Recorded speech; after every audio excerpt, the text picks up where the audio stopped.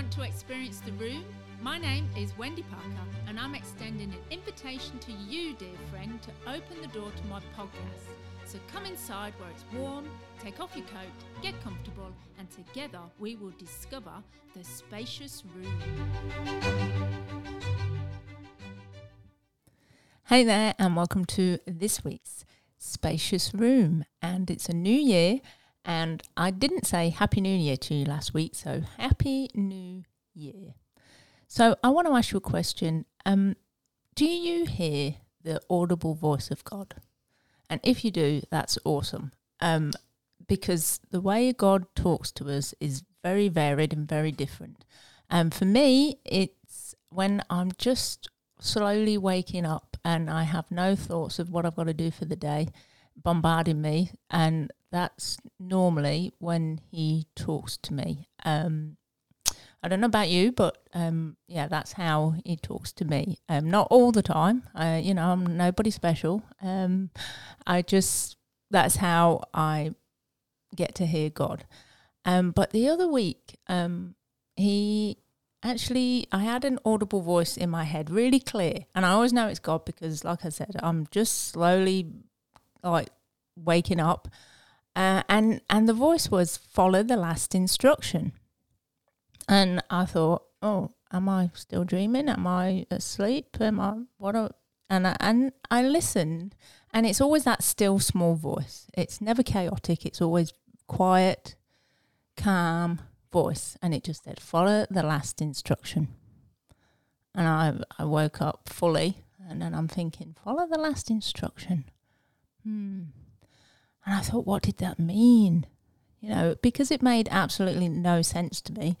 Because I didn't even know what the first instruction was, let alone the last instruction, right? And I didn't tell anyone for a few days because I really needed to get some answers. So I when I had my quiet time, when I had my, prayer time in the morning, I'm like, what does it mean? Follow the last instruction. It kept coming up. So on a walk with my husband, I just said, I feel like God spoke to me the other day. And he said, follow the last instruction. Do you know what that means? And he's like, well, I don't know.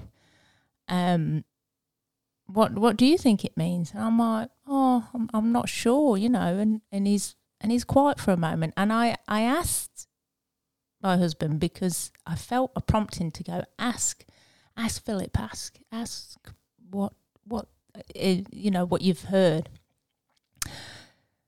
Well, he said the only thing he can think of, he said, was, what did Jesus say to the disciples before he went up to heaven?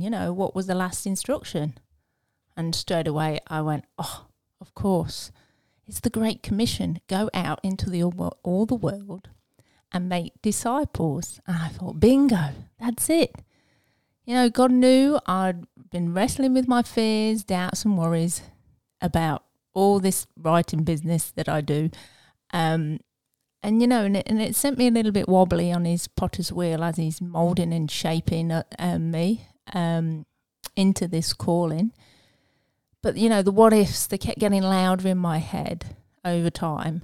And his voice was sort of centering me again, back on the wheel, and getting me to focus on the promise and not on my circumstances. And he was letting me know right where I was supposed to be, and the reshaping and the reforming to continue that I needed to hear from him. It was just follow the last instruction. It was simple.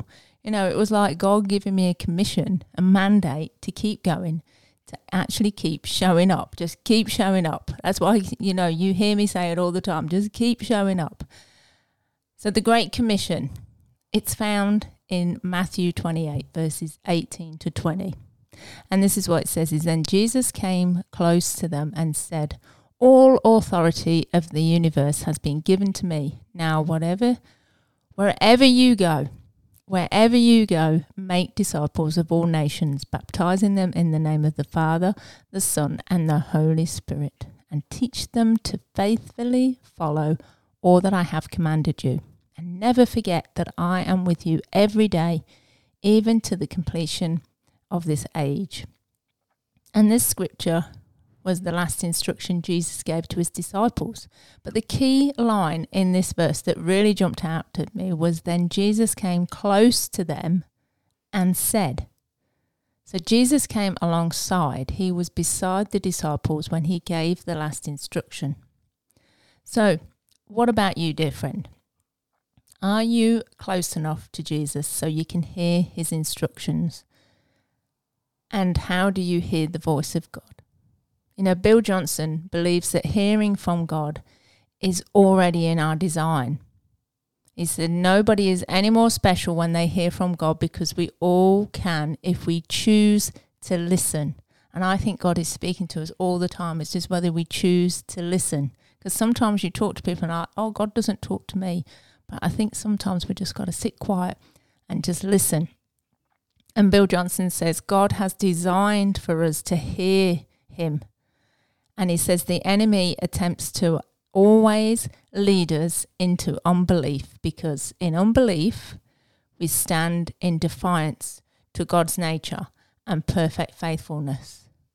So if we continue to lean in with anticipation of hearing God's voice, if we choose to stay close to him, then we are ready to follow the last instruction, which is to go and make disciples.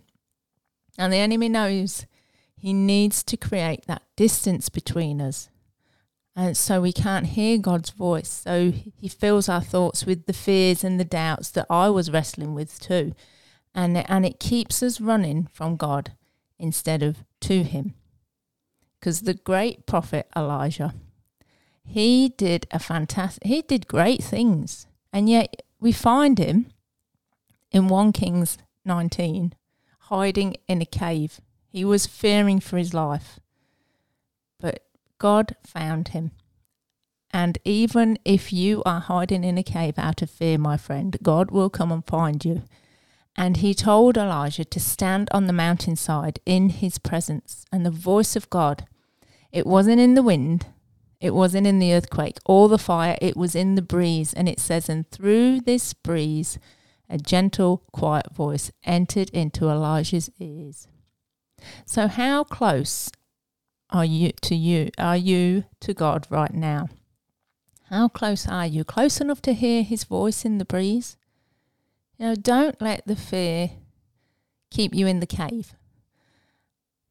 Take a walk up the mountainside, even, you know, in the physical, take a walk up the mountainside, or take a long walk, you know, and just, and probably read 1 Kings 19 with Elijah, standing in God's presence, because he wants to speak to you and he wants to help you follow the last instruction. And remember, God designed you to hear from him. So get really close and tell him that you are listening. And I am sure he's going to communicate to you. It may not be in an audible voice. It may be something that you've seen, or a friend talking to you, or something that you've read or heard.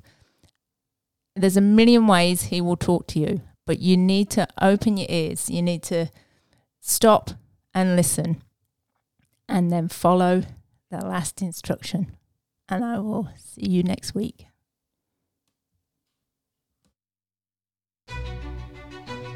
Thank you for joining me today in the spacious room.